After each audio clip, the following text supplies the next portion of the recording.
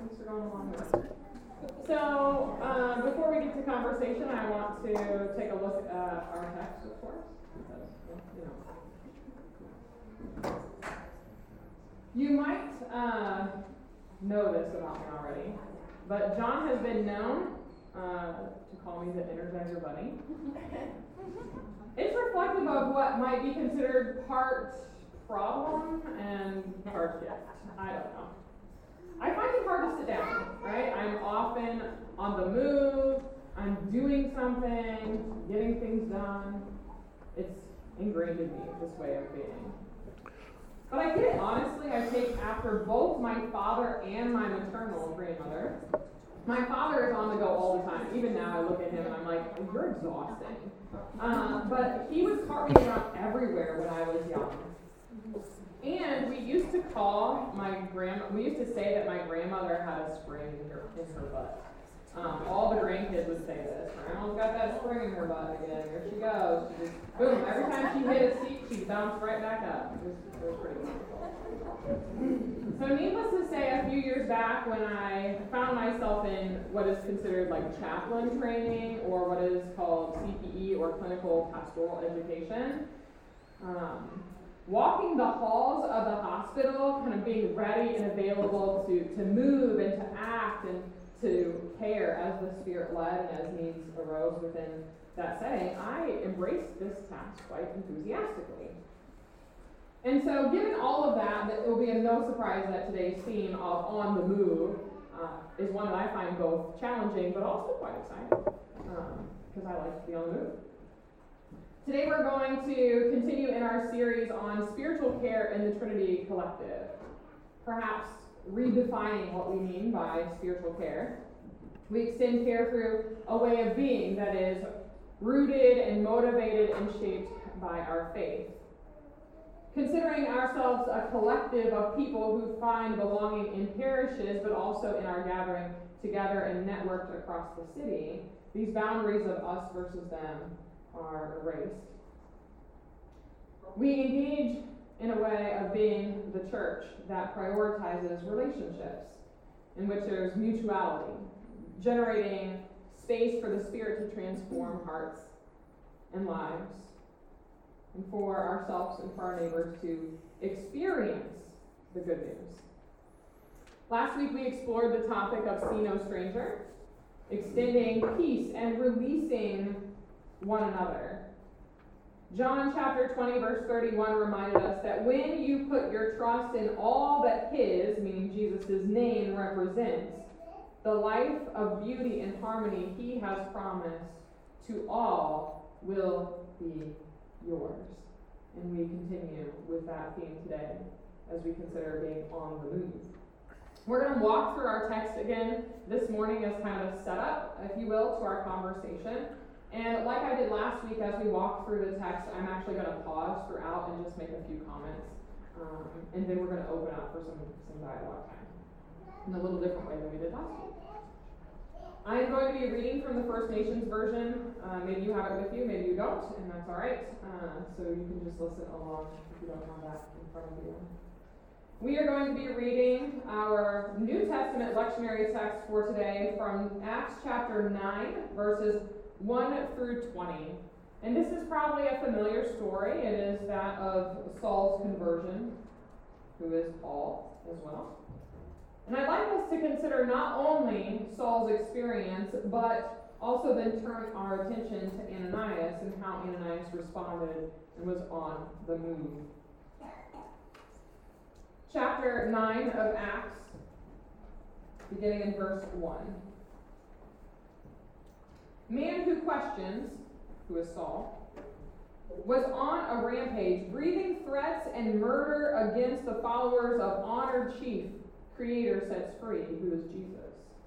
Right off the bat here, this text omits the Greek word eti, which is used and it just doesn't get translated here in this version. But other versions will say meanwhile, right? Or yet, or still, indicating that he's continuing. Saul is continuing this rampage, okay, if you will. He's vehemently and violently opposed to what might be considered the Jesus movement, or what some call the way, which this translation actually uses. And so he went to the chief holy man and asked for written documents to give to the tribal gathering house in the village of Silent Weaver in Damascus. This would permit him to take any followers of the way, men or women, bind them in chains, and take them to the village of peace, known as Jerusalem. We might ask ourselves, how did these Christians arrive at Damascus? What are they doing there? There are a few possibilities. They could be refugees, if you will, from Jerusalem. There could be some unreported mission happening in that area that we don't read about here in Scripture. It's possible that there are pilgrims who are returning also from Pentecost celebrations. But Saul has continued his rampage, whatever the case is.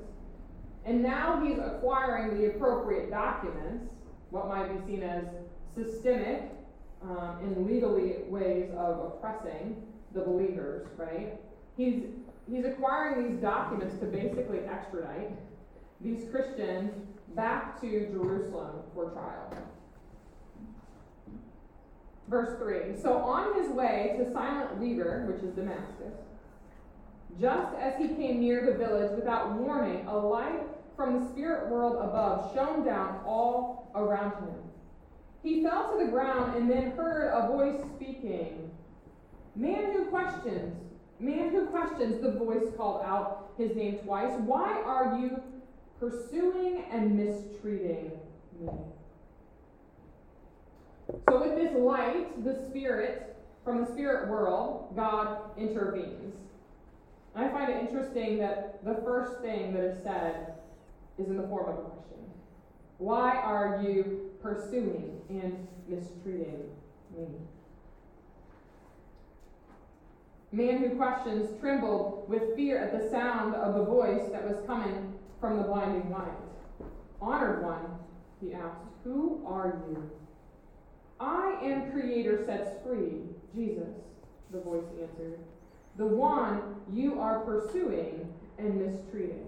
Again here it is repeated that I am Creator sets free. The one you are pursuing and mistreating, which then cues the readers into this emphatic reminder of what we find in Luke chapter 10, verse 16, which says, whoever rejects you rejects me. There is a mistreating going on here. Verse 6. Now stand to your feet and go into the village. There you will be told what you must do. Stand, go, be on the move. Following Jesus necessitates movement. There's a word here in the Greek that is, it's day, and it means what is necessary. So it is necessary that you move, and when you arrive there, I will tell you what you must do, what is necessary for you to do in that place. The men who were traveling with him stood silent, saying nothing, for they heard the voice, but saw no one. This is the first time that the companions that are traveling with Saul are mentioned here in this story. And what's interesting is that they appear to be unmoved, if you will, by this voice. They saw no one. Verse 8. Man who questions stood to his feet and opened his eyes but could not see. The ones who were with him took him by the hand and guided him into the village of Silent Weaver. He stayed there without eating or drinking, and after 3 days he still could not see. This is the point in which Saul's activity is disrupted.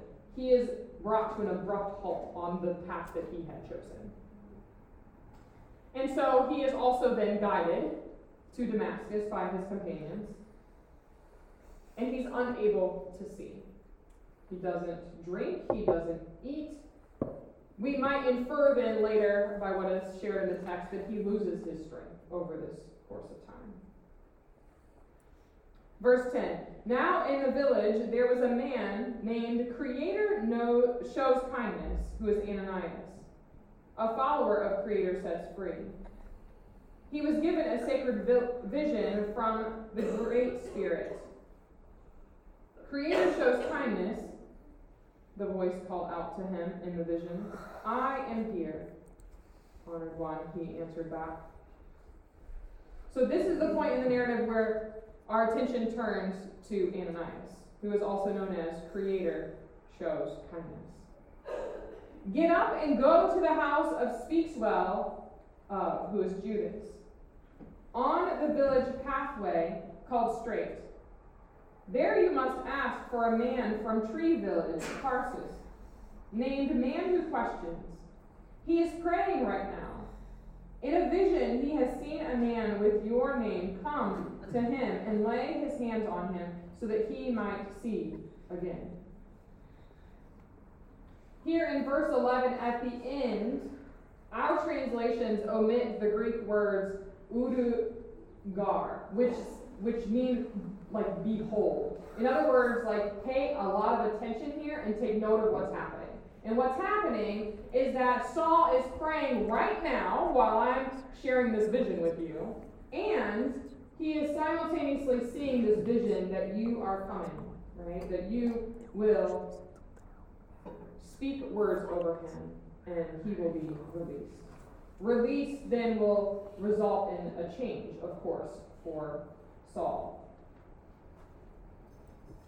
Verse 13, honored one, Creator shows kindness, answered back to him. I have heard of this man and how much harm he has done to your holy people in Village of Peace in Jerusalem.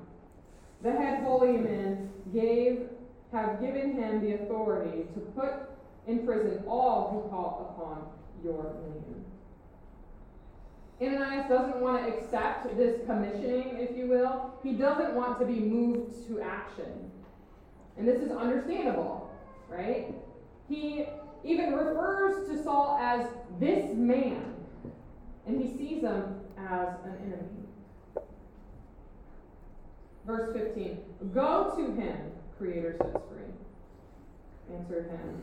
For I have chosen this man to represent me to the outside nations, to their rulers, to the tribes of wrestles with Creator. I will show him how much he must suffer in order to represent who I am. Again, go. Right? The Lord makes clear that Saul is not an enemy, but the one who will represent God's self and is chosen for a particular role. Saul will turn from persecuting those who have invoked the name, if you will, to the one who himself then bears the name. And that will bring upon him suffering because of what he must do. Again, this Greek word de, what is necessitated by following Jesus. We also see this list of the outside nations, their rulers, and the tribes of wrestles with Creator. And this is indicating that Saul will engage in ministry not only among the Jews, but among the Gentiles as well. Verse 17, Creator shows kindness, followed the guidance given to him in the vision, and went to the house. And there he placed his hand on Man Who Questions. Man Who Questions, my brother, he said to him. Creator sets free, our honored chief, the one who appeared to you on the road, has sent me to you so you may see again and be filled with his Holy Spirit. So Ananias does get up. He is moved. He follows the guidance given to him in this vision. But notice what happens here when he goes to Saul's house. He no longer refers to Saul as this man, but as brother. A part of him he does not get. He places his hands on Saul, what might be seen as an act of prayer or anointing, and releases Saul. Verse 18, right then something like fish scales fell from his eyes and he could see again. Then he stood up and went to participate in the purification ceremony. After that, he ate some food and his strength returned. He stayed in the village of Silent Weaver in Damascus for a few days with some followers of Creator Sets Free. Right away, he went to the local gathering houses and began to tell them that Creator Sets Free is the Son of the Great Spirit. At this point in the narrative, Ananias has fallen out of view. And with the regaining of sight, which might be considered not only physical, but a spiritual sight, if you will, and then receiving the Spirit through baptism, which the First Nations version calls a purification ceremony, and then after eating, Saul actually becomes active again. He's able to be on the move. He's restored. He's released, if you will, to proclaim the way. Saul is maybe what we have heard before, converted, right? Commentator Ben Witherington puts it this way: that conversion involves the reorientation of the soul of an individual, a deliberate turning from indifference or an earlier form of piety to another. A turning which implies a consciousness that a great change is involved, that the old way was wrong and that a new way is right. This can kind of make us squirm a little bit, I think, in our beings when we hear these kinds of words, but I think it's helpful to frame them as this meant that Saul repented, right? He has a change of mind, and he changes course. The ministry of Jesus turning things upside down that we have seen over and over again in the life of Jesus on Creator's Good Road continues now post-resurrection. And it is displayed once more with the turning upside down of Saul's life and his course of action. We often focus on Saul in this particular story. And while he was on the move and he's going from one place to the next, and then he does have a change of course, I can't help but consider how we might identify with Ananias, who is called Creator Shows Kindness. As we consider being on the moves ourselves, maybe not always holed up behind closed doors, just waiting for some sort of prompting. Not that the Spirit can't or doesn't move in that way. I think the Spirit's prompting often comes while we are along the road, while we are moving and open, readily available to those around us, so that we might move and act and care as the Spirit leads and as needs among our neighbors arise. This morning, with our remaining time, as I mentioned, we're going to engage in some dialogue. You've got a few questions there in your bulletin, and these are more prompts than anything for you to consider in smaller groups. And as I mentioned, if you prefer not to converse and would like just some time to reflect on your own, that is totally appropriate as well. I want to make note that this conversation is really to encourage us. Not to shame anyone or shame yourselves. Remember last week we talked about shame a little bit as Joel shared with us.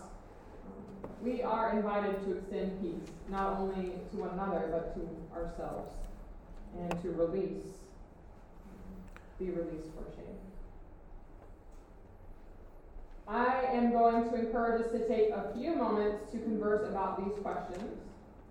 I'm not sure how long. I'm just going to kind of feel my way through it, however the Spirit leads this morning. What I want you to keep in mind is that after you converse in small groups, I'm going to ask that we turn back to the larger group and just give you a moment to reflect back as you're comfortable with sharing anything that kind of stood out to you in your time of small group as a way to reflect to the larger group and then close this morning. All right? So, the questions there in your bulletin are: what strikes you as important in this story as you consider Ananias' role in the larger narrative and work of God among the people? When have you found yourself resistant to responding to the Spirit's prompting to move or act and extend care, or maybe to pray for or with someone? And the third question is, what is Jesus teaching you about being on the move? Where or in what ways are you being challenged in daily life? All right.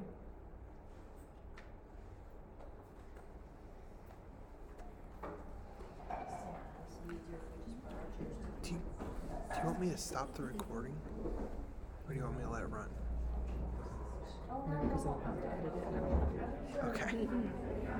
I'll just make a note in the podcast Okay. that there's a period of time that there's nothing there. I mean, Or we can just end it. they're Or we can recording just the end room it. right now, so you'll hear it, but do you want Or me we to can edit? just totally end it Yeah? and then not restart it. Okay. You That's want me to do fine that? too. Yeah. Okay.